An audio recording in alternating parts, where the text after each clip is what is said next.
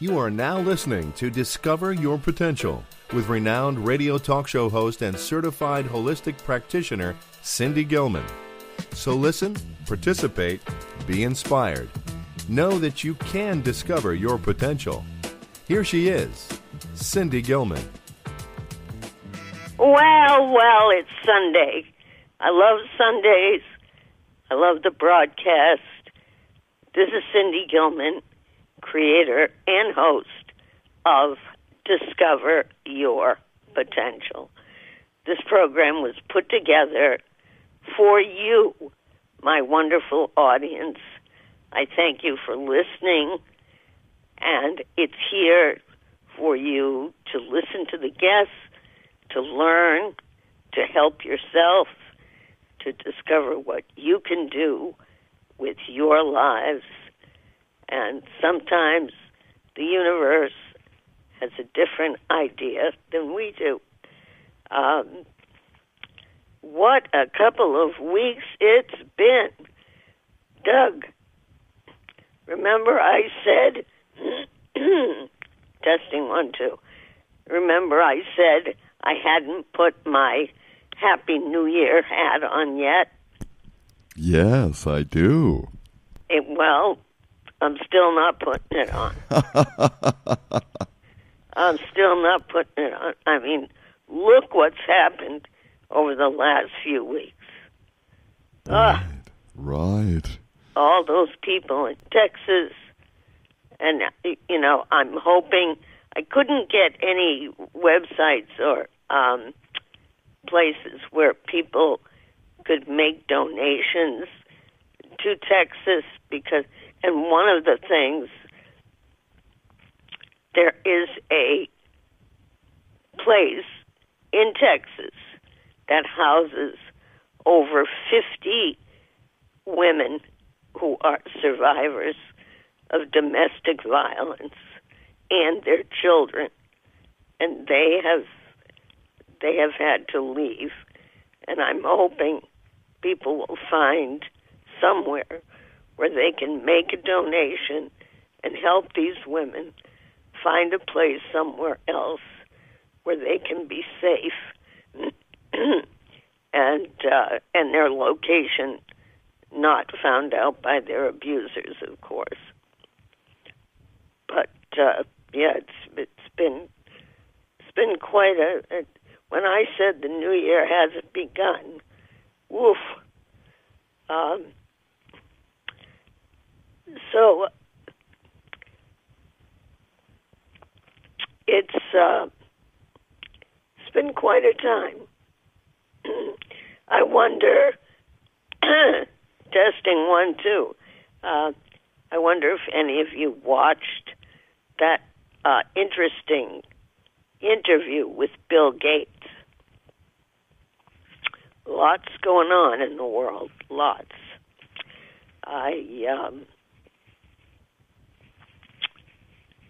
So I want to read something very briefly. A creed of friendship. A friend is one of the nicest things you can have, and one of the nicest things you can be. A friend is a living treasure, and if you have one, you have one of the most valuable gifts in life. You know, over the years, being in broadcasting, and whether the host or as a guest, I found that people would introduce someone and say, oh, I'd like to introduce my friend. Well, they'd introduce me, and I'd think, friend? I don't even know this person. So they were very eager to use the word friend. But my guest today is a true friend. There's so much going on, I don't even know where to begin. First of all, if you miss part of this program, or you'd like a friend to hear it, we have set up a website for podcasts. It's www.dyptalkradio.com, and all the former programs are on podcasts on that site. Second of all, I always want to thank our entrepreneurs, my favorite twins, Doug and Don, the entrepreneurs who started WBBS HD Radio, for giving those of us a platform to deliver our messages, spiritual or otherwise, bring on guests that help you. So thank you. Thank you, Doug and Don. And as I said, you're listening to WBBS Radio, HD Radio. We are on Sundays live at 5 p.m. Eastern Standard Time, 2 o'clock Pacific Standard Time, and then, of course, our podcast. So I hope that you will enjoy the program, learn something from today's program, and what else was I going to say?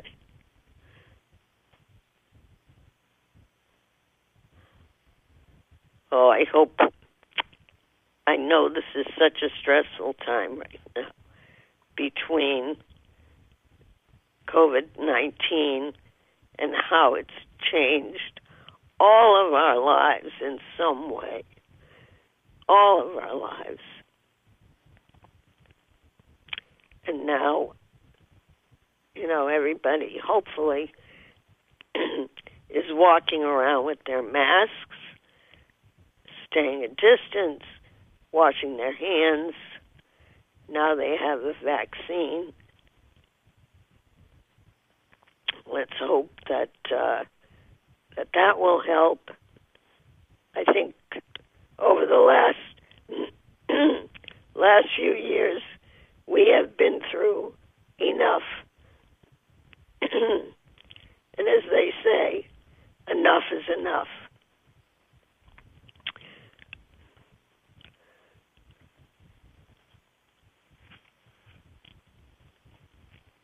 There's many things that we can be grateful for as well. On February 20th, 2003,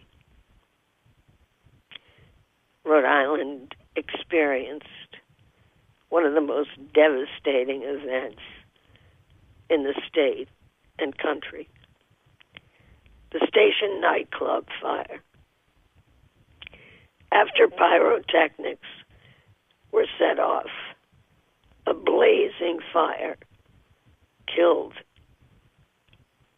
not only over 100 people, but devastated their families, friends, and community.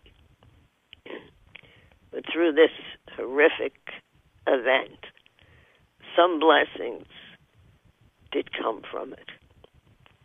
And that is where I met my friend, and I say that sincerely, Jon Land.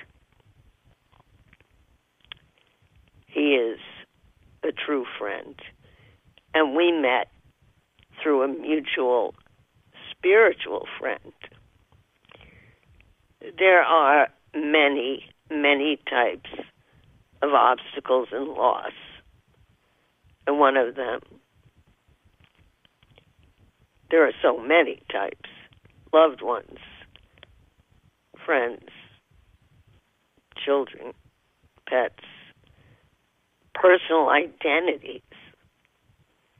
I mean, when we look at what's gone on with COVID-19, how people have lost their businesses, their livelihood, and I have mentioned over the last several months how so many children in this country go to bed hungry. Of course, now you can't even use the word hunger. You have to use the word food deprived. I guess that's the new way of saying hunger. My guest today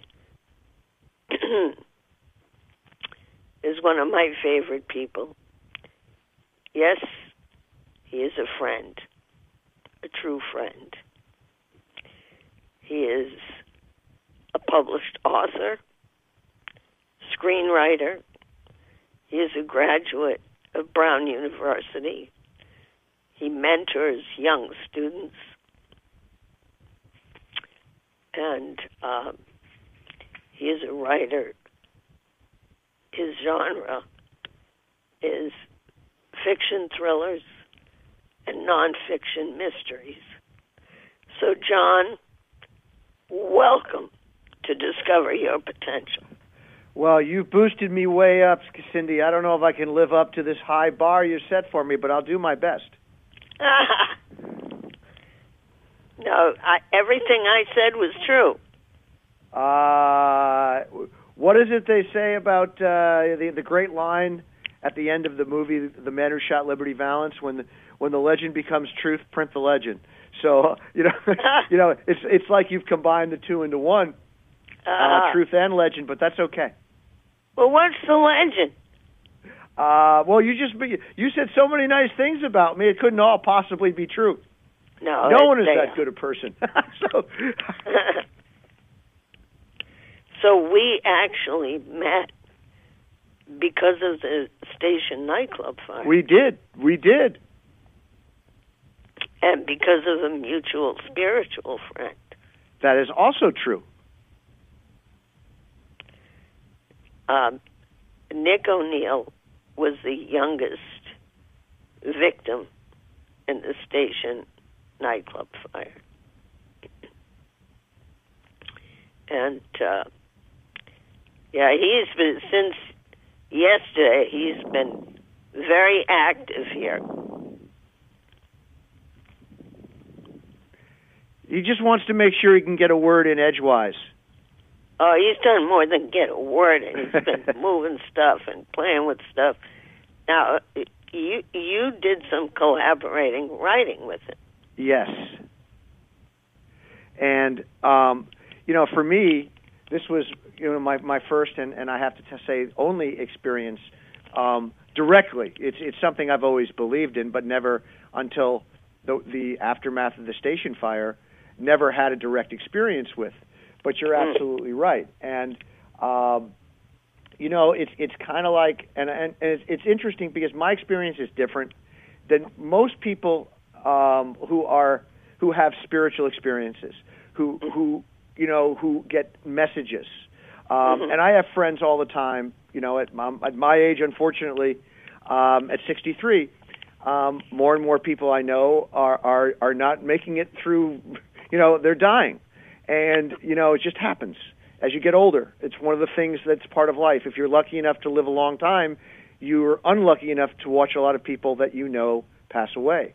And people ask me all the time, or they'll say something like, I know that you believe in this stuff, and last night, my late husband's cell phone rang, and it was exactly at the time where we said that we would do something, every Saturday. We would, at this time, and it rang at this time on Saturday. You think that's a coincidence? And I said no, and I'll always say no. Right.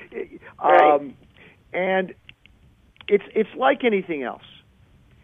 If you look for something, you can't find something unless you look for it, or unless you're willing to be open to it when it happens. And I use the old phrase, and it's a cliche. If it walks like a duck and it talks like a duck, it's a duck. And let me give you an example. You mentioned the collaboration. Well, it would take hours to tell the whole story of my relationship with Nikki and how I, as a perfect stranger, why he came to me and how he came to me and how I realized medium was one client. Huh? Yes, a medium exactly. was one client. I could not. I don't know how Cindy, you could get you people like you who are so gifted, but you've got all those voices in your head. I only have one, and that's a problem. And that takes that takes up a lot of my head. But when to illustrate what I'm talking about, and again, I have examples that would take hours to tell of how this all happened. But to go to the writing collaboration, before he died, Nikki had written a play called They Walk Among Us. Right. And everybody forgot about it. But not long after the station fire, one of his friends remembered, hey, what about that play Nikki wrote? Right. And he had written it well over a year before. I think he was still 16 when he wrote it. He was 18 the night of the station fire. So it was a year and a half maybe, and it was a 40-page play that was very well written. And his brother Chris, who's an immensely talented theatrical director, it was first performed where you and I, the first time it was ever performed was at a church in Pawtucket, Rhode Island. And you and I met at that church for the first time that night. That's right. And it was later performed again as some of the cast changed, and appropriately enough, Nikki's half-brother David played the character that Nikki was going to play if the play was ever done, while he was physical. So it was also turned into a movie, They Walk Among Us, by Nikki's brother Chris and a terrific filmmaker named Christian D. Resendiz. That's 41, the movie. That was 40. No. 41 is Nikki's story, but this was the movie version of They Walk Among Us. They're kind of like companion pieces. Where I come into this is I read this play after I had gotten to know Nikki's parents, Dave and Joanne. Right. They gave me this play to read, and I read it like I would any other young person's writing. And I wrote Chris a letter, but I addressed it to Nikki. And I knew he was reading it, and I knew he knew exactly what I was saying, in which I basically analyzed what he had done very well in the play and why I liked it so much. Well, I was inspired then, if you want to call that the word, to adapt They Walk Among Us into a screenplay, which is something that I do. Now, this is very important for your listeners, and it explains the relationship, friendship, bond that I have with Nikki. The writing process is like a marriage. The collaboration it's at the spiritual level. When you're writing, you're not writing from your conscious mind. You're writing from your subconscious. You're writing from the imagination. Well, that's where our spiritual friends, that's how they reach us. They reach us through our subconscious, through our imagination. They don't reach us through our conscious mind, because our conscious mind is saying this can't be happening. So when I started writing this play, this screenplay, a few things happened, and I'm going to get to our first session that you and I had in a few minutes. But leading up to that, as I'm writing, and I don't want to give people the false impression that we were such a team that I could hear his voice in my head at that point. I couldn't. We hadn't reached that level yet. This was a process that got us to that level. But I was trying to channel him the same way if I'm writing a series. It's like anything else. You're channeling your characters. Right. So I would send, every few days after I'd write 20 or 30 pages, screenplays tend to run about 120 pages, I would send to his mother Joanne and to his brother Chris the pages that I had written.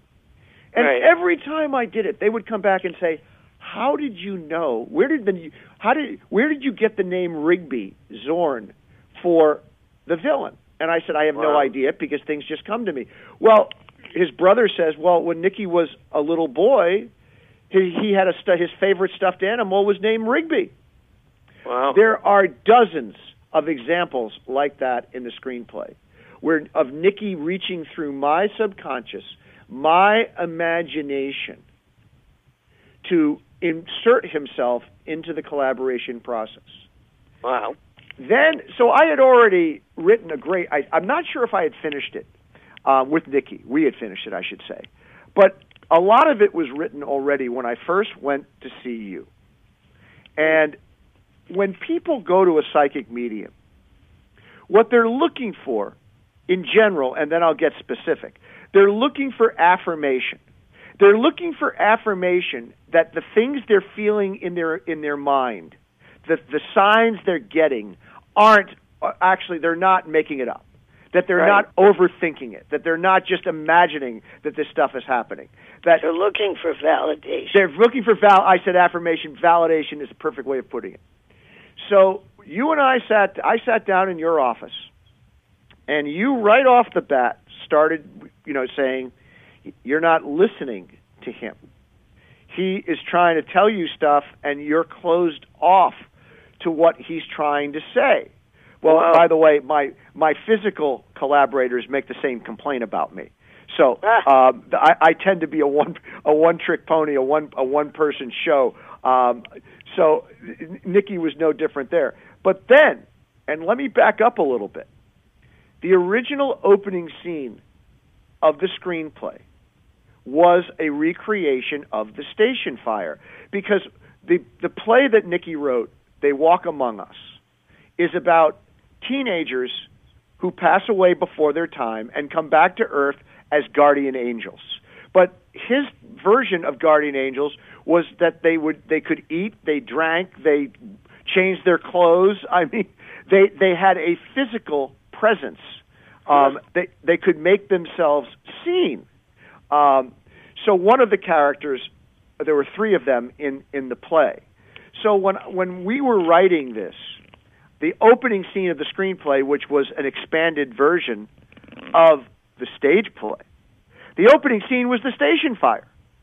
Wow. Not called that, but it was a recreation of a nightclub fire to establish how this character, who becomes vital in the hero's quest, basically, as I said, it's expanded. So there are new characters in the screenplay who were not in the stage play. We kept the stage play intact pretty much, structurally, but then we had to add quite a bit to make it 2 hours long, 90 minutes long. So after doing that, in the writing process, there's a lot of rewriting, a lot of rethinking. That's all the time. I thought it was too on the nose. I thought in my head, here instead of going with my instincts, now I'm overthinking it myself. I'm saying it's too much, it's too exploitive to do the station fire. So I took it out and I put in a bus accident instead. A school bus crash is how Nicky's character in the screenplay passes away. That's how his life is claimed instead of a station fire. When we went, and now I want to get back to the point I wanted to make. When I went to see you, one of the first things you said was, you took the station fire, to me, you took the station fire out of the screenplay and he's upset. He wants it in. And I went, oh my God. Whoa. Now, I get such a kick out of the fact of people who don't believe in psychic mediums. Now, I challenge any skeptic out there who's listening to this today. Explain to me how a third person I had only met once in my life, who did not really know much about this screenplay at all, could possibly have guessed that or have read my mind. So you believe that a psychic medium can read my mind, but you don't believe that they can actually, which is more realistic. So yeah, exactly. So so you pulled this out, and and that was just one of the things that you asked me about, or that you said that Nicky didn't like this part and didn't like this part, and I'm going, oh my God, I've got to do a better job of listening to him. I've got to try harder. It's not just pulling up another chair and making believe that he's sitting next to me. But what created this bond between us, and I guess the purpose of why he came to me to spread his word, to get his message out there, our bond was defined by this collaboration. Because when you write, as I said before, you write from the imagination, the subconscious, you're writing from your soul. That's where you're writing from. It's coming from a part of you you don't... exactly. Well, you're channeling your story.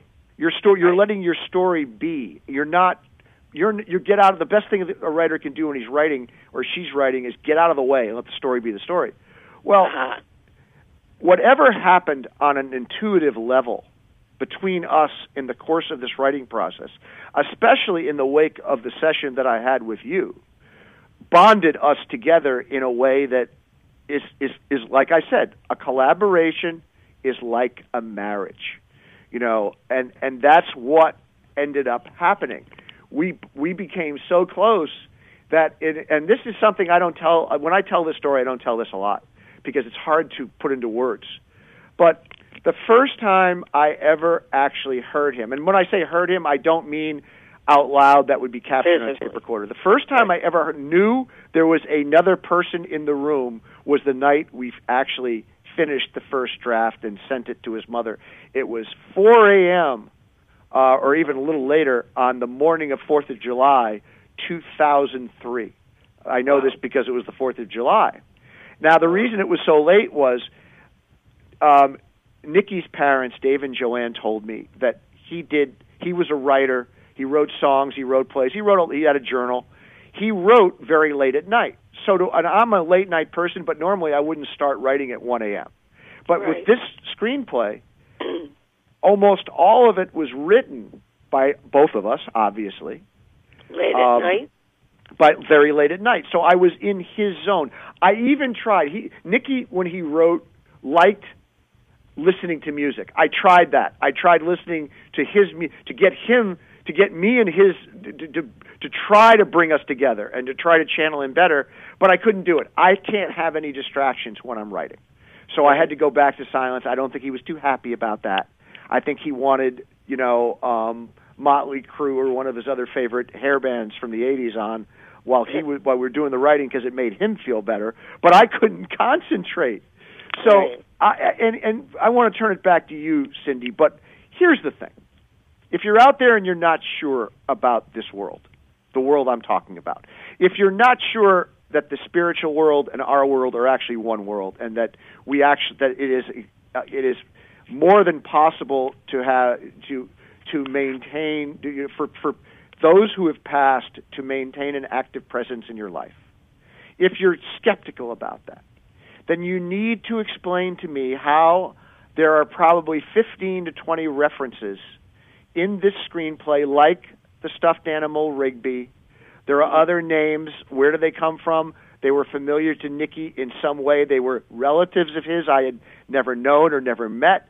They were incidents in his life that were recreated in this. How did you know this scene at the beach and stuff like that?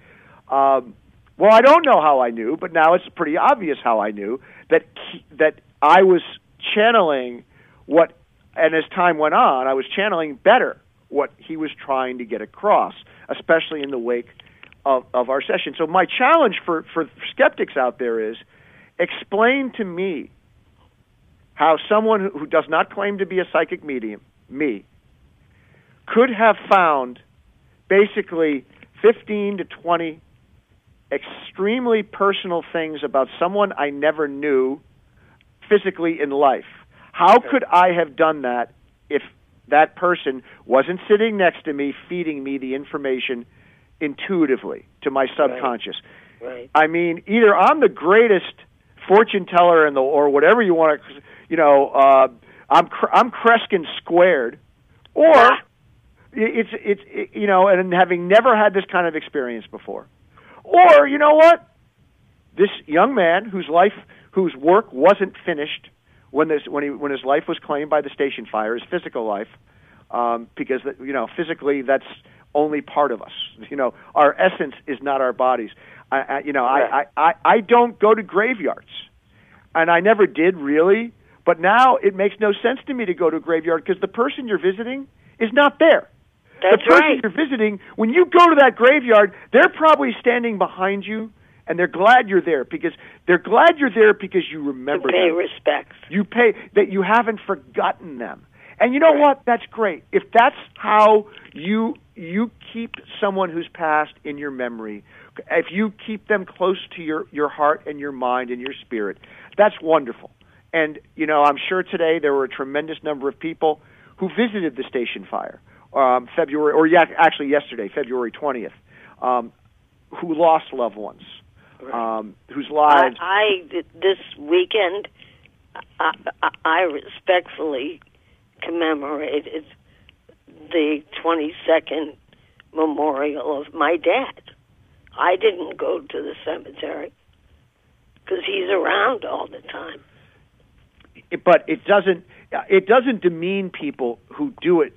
People who leave. Remember, the Jewish tradition of leaving stones on a grave is simply to leave a testament that you were there.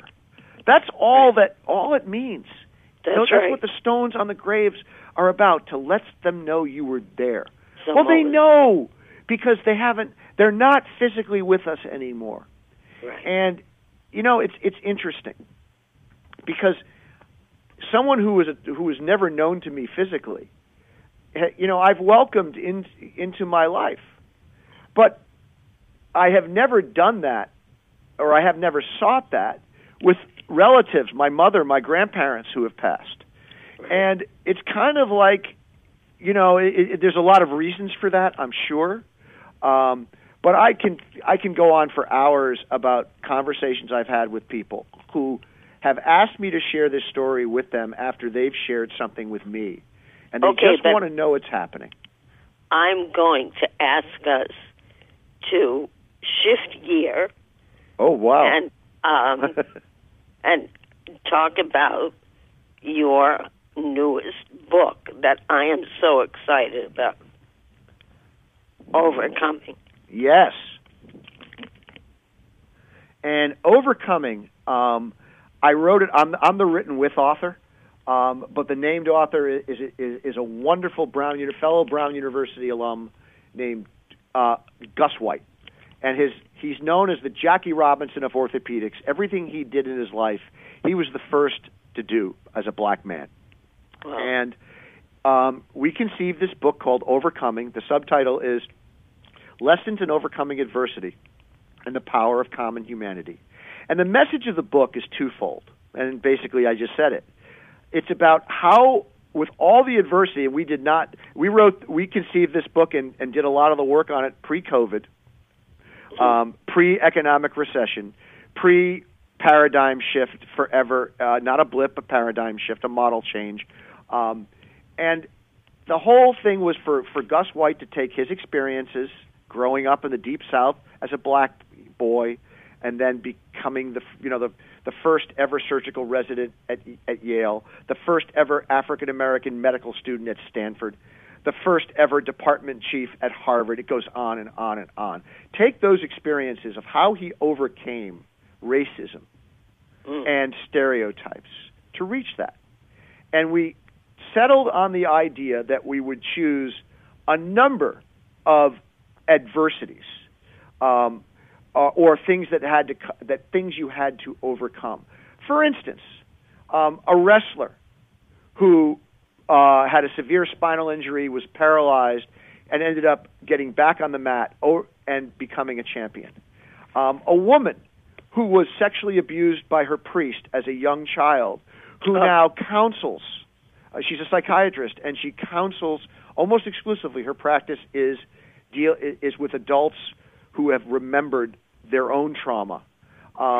There's a young man with Down syndrome who has become a very well-known working actor in Hollywood, one of the Lost Boys of Sudan, the only Division I female football coach. Nikki's parents, Dave and Joanne, are in it for overcoming the loss of a child. Crystal Cantu, a one-arm CrossFit weightlifter, a woman who lost her arm and went armed to break records in weightlifting with one arm.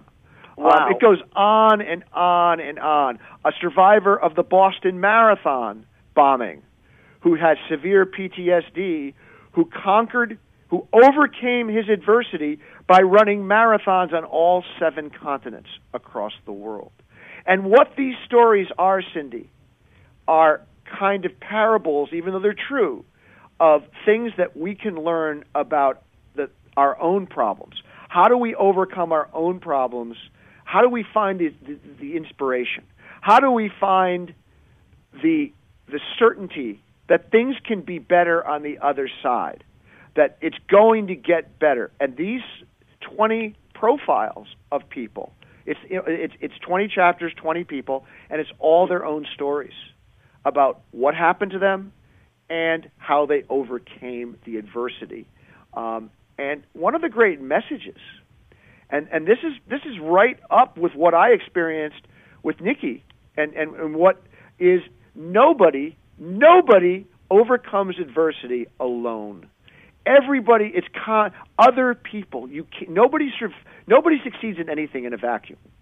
It's all about the power. We're so much better when we're together. We're all connected. Well, but a lot of people don't acknowledge that. They don't. The power of common. Look, you don't have to know anything more about the opposite of. Sometimes the greatest way to understand something is to look at its opposite. We all viewed the opposite of common humanity on January 6th at the Capitol building with those freak shows, those wild people. Those people are the opposite of common humanity. They're trying to overthrow a government. Whatever you say, whatever. I could talk about that for hours too.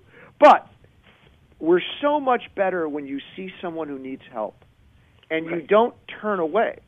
You say, "What can I do for them?" Let me give you an example of what I'm talking about. Please. A young man, and you mentioned my mentorship. A football player at Brown who graduated just a couple years ago, Connor Coughlin. He's 24, 25 now. I think he's 25. He's, built a great career in real estate. He's one of the most outstanding young men I've ever met. And I knew his parents very well. Why do I say I knew? Because he lost his 2 parents right around Christmas time and New Year's within a week of each other. His mother had cancer. She was this year, just a few weeks ago, literally months ago. He lost his mother was in the hospital with cancer, and he knew she was never coming out. But his father had a sudden heart attack, had no heart condition at all. He was a smoker, yes, okay, but he died instantly. And then a week later, his mother passed away too. Well, Connor's 25 years old. He didn't have the money to pay for the funeral was an issue. There were a lot of issues. Well, his teammates got together, and they did one of those GoFundMe pages, and they raised over $150,000. Wow! To help this young family out because there were no other relatives. It was Connor and his younger sister. And that, when you hear stories like that, right? When you hear stories of people opening their homes to strangers, you mentioned Texas at the beginning of the show. People opening their homes to total strangers, so they can get water and take a shower. Imagine someone knocking on your door with a towel and say, "Hey, can I take a shower?" Right. And if you're in Texas the last week or so, you say yes, and that's what I mean. And that symbolism of you're helping someone cleanse themselves is symbolic for a lot of reasons. But common humanity makes the person giving it's as good for the person giving as it is for the person getting.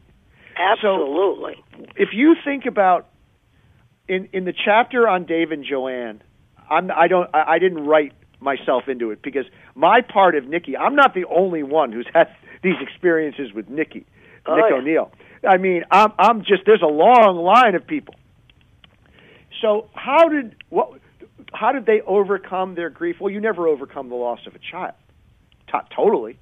But in this case, they overcame as best they could the loss of a child by acknowledging the fact that he never really left, that he was still a part of their lives, that he was still watching them, and they could and still communicating with them, and still leaving them signs, and through the number 41, which was something that was very important for some reason in his life. and maybe that was the reason, just so he would have some moniker, some tagline, 41. But the point is that common humanity, what Nicky was able to do for his parents through me and others, through you, through a psychic named Robert Brown from London, through, but not just psychic. You and Robert Brown come immediately to mind because he reached his parents through the two of you and communicated directly with them.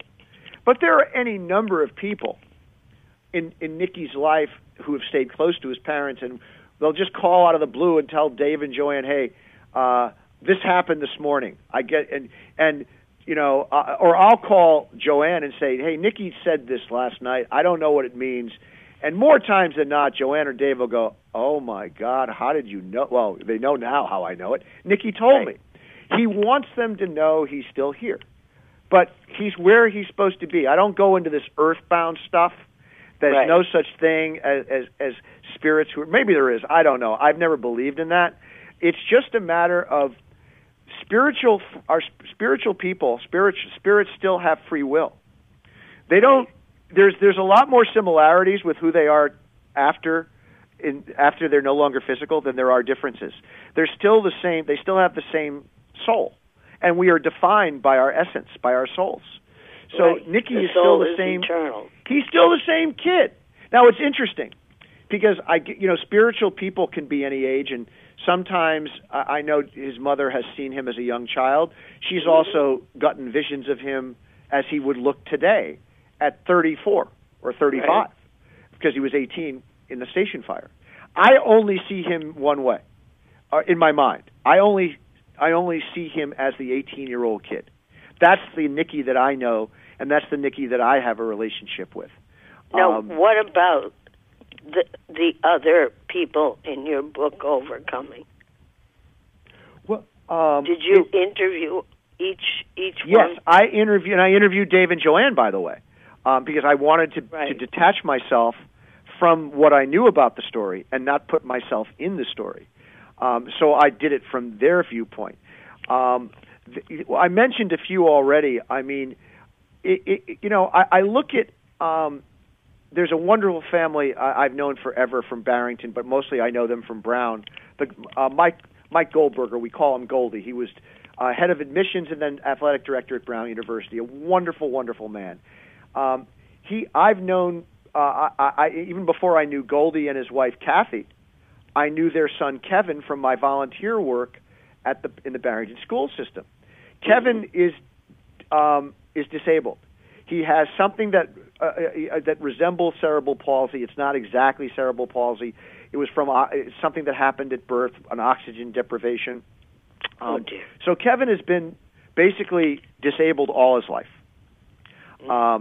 And they have selflessly, they look at Kevin as a blessing. They think Kevin is the greatest thing that's ever happened to them because of what they've learned from him. But as you get older, you start to worry about who's going to take care of your disabled child after you're gone. Exactly. And they were brought, and again, how to common humanity, overcoming that kind of adversity, overcoming the need, where you don't. Every part of your life has to revolve around taking care of a child who can't take care of himself. So it's everything. That's the adversity, if you want to call it adversity. But in the case of Kevin, they were able. They met this wonderful couple, the Souzas, who run an organization in Rhode Island that is devoted toward creating a network that will live on when the parents are no longer capable of taking care of their son or daughter.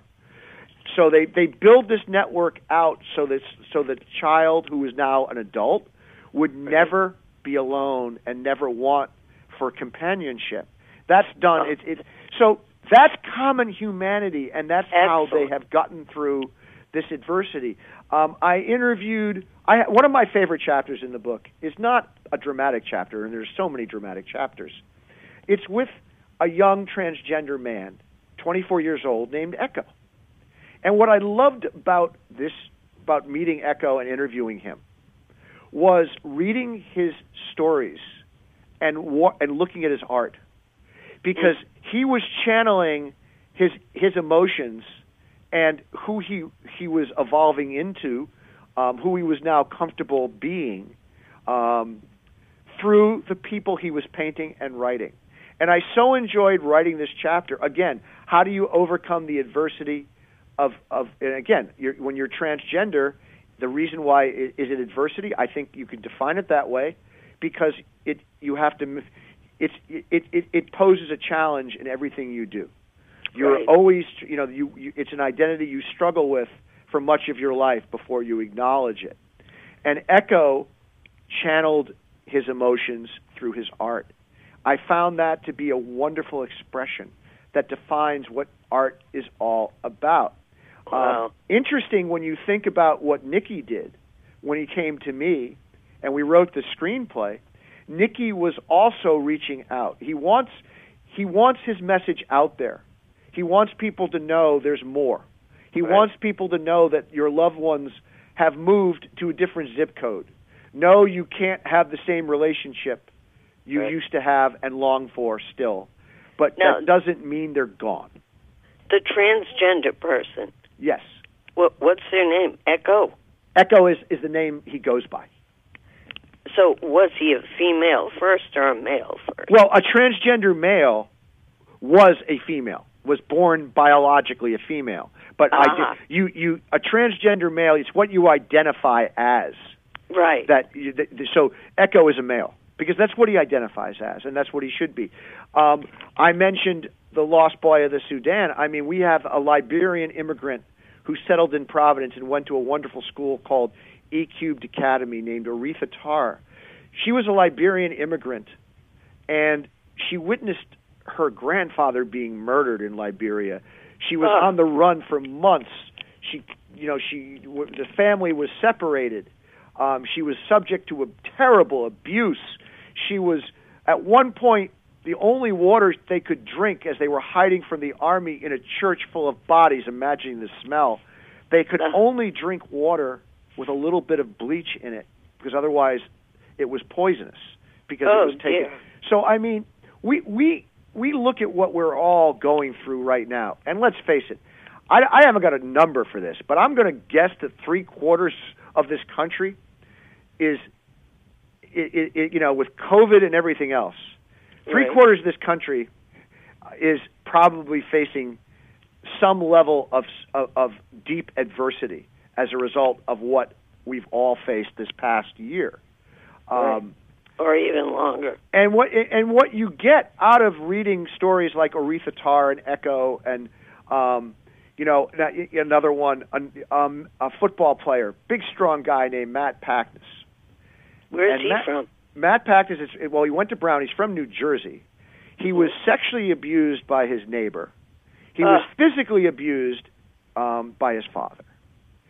And the great thing about these stories is they all have third acts. What do I mean by that?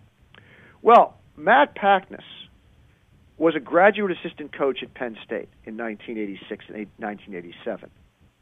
He was the first person to report Jerry Sandusky, who abused all those children as part of the Second Mile Foundation. He knew because he had been abused. And it's interesting because, and this will tie in.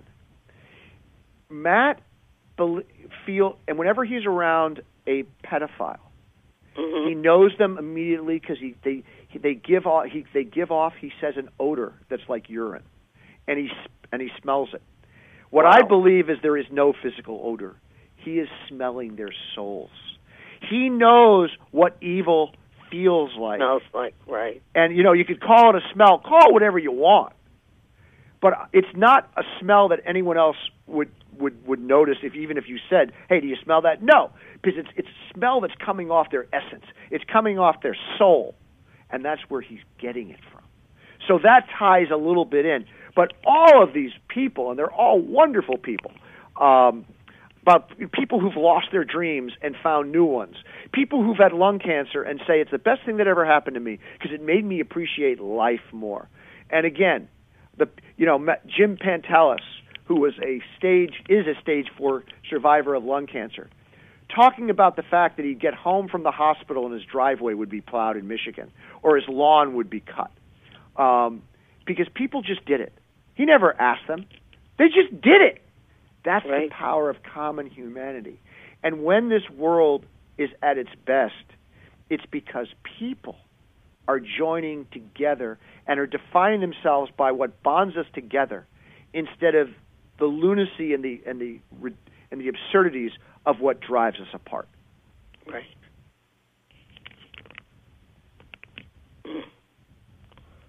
Which one stands out to you the most? Wow, that is, that's a really hard question, and I hate to cop out. There isn't one, because all of these people, in their own right, and what do I mean? When I was growing up, in the early '60s, mid '60s, there was a television show on the air called The Naked City, about a detective in New York, played by an actor named Paul Burke.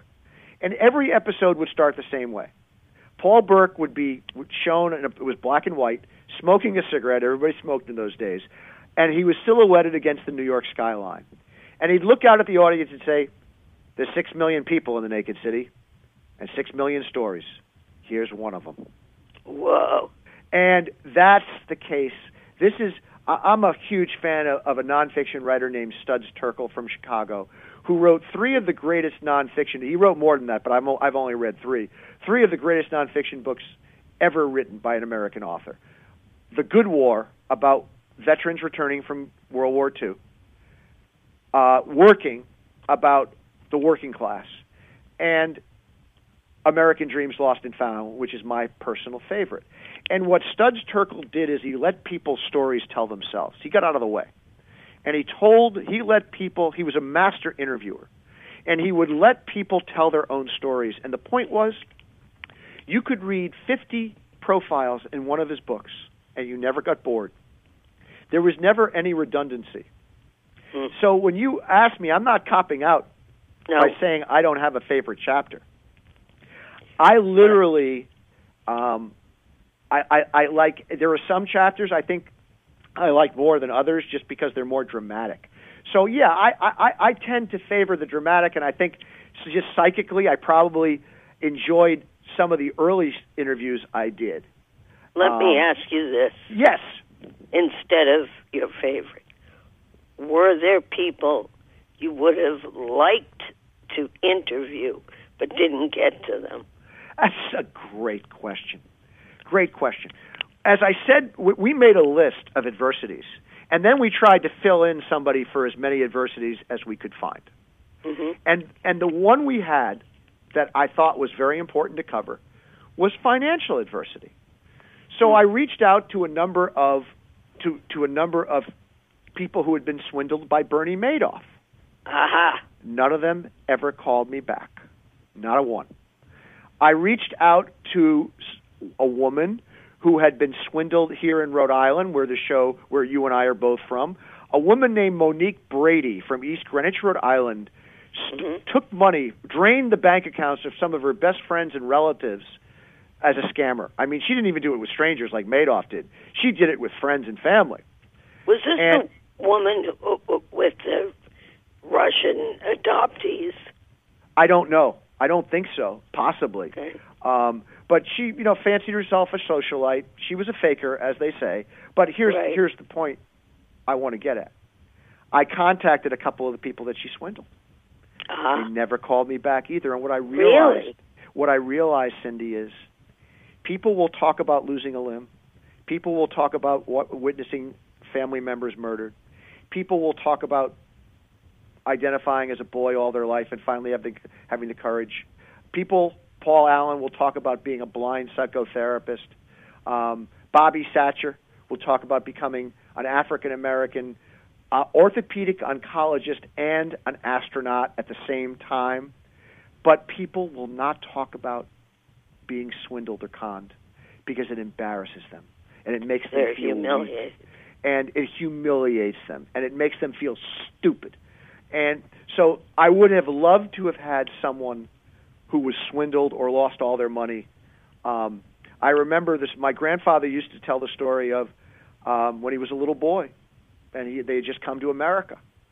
They had been in America about for a number of years. Coming from Kiev. That's where my family is from on both sides.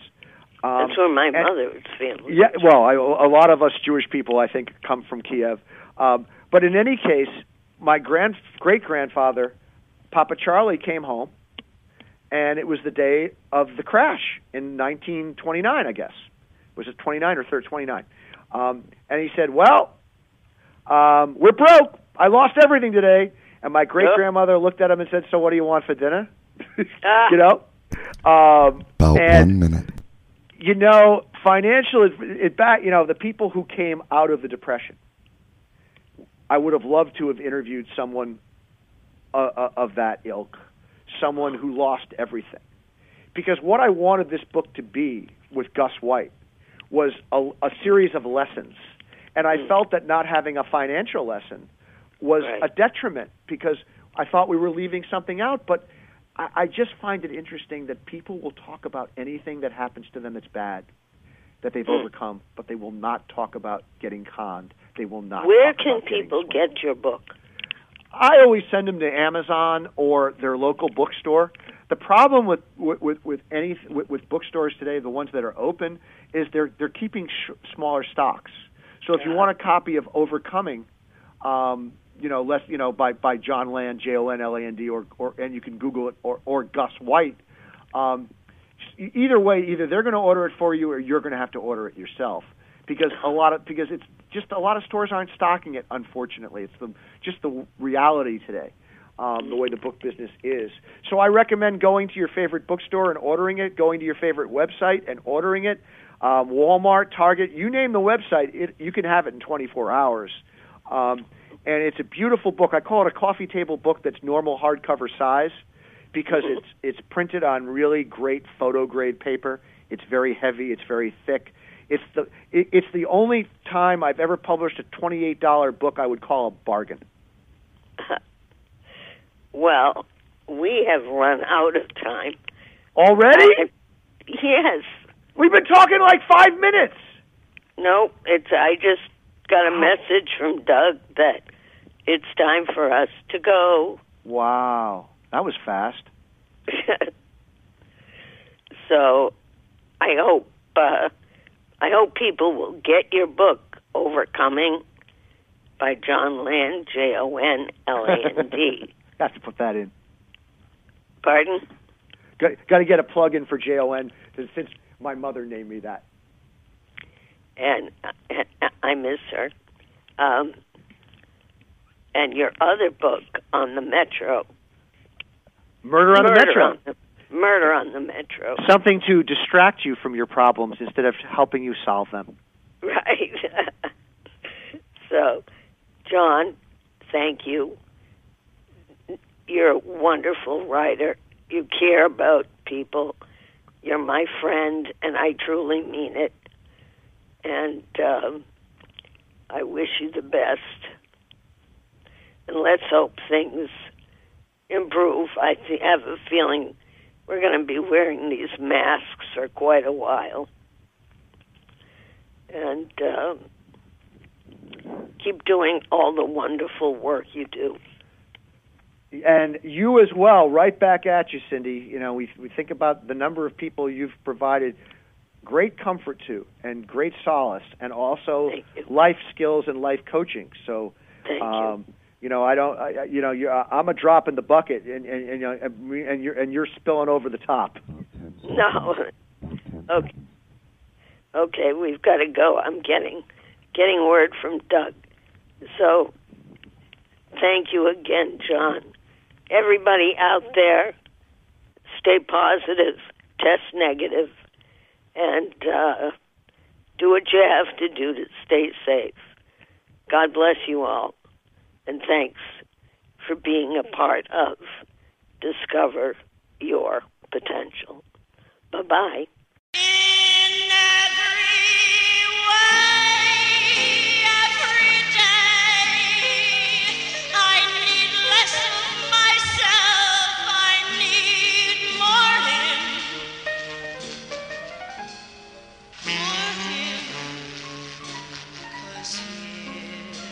The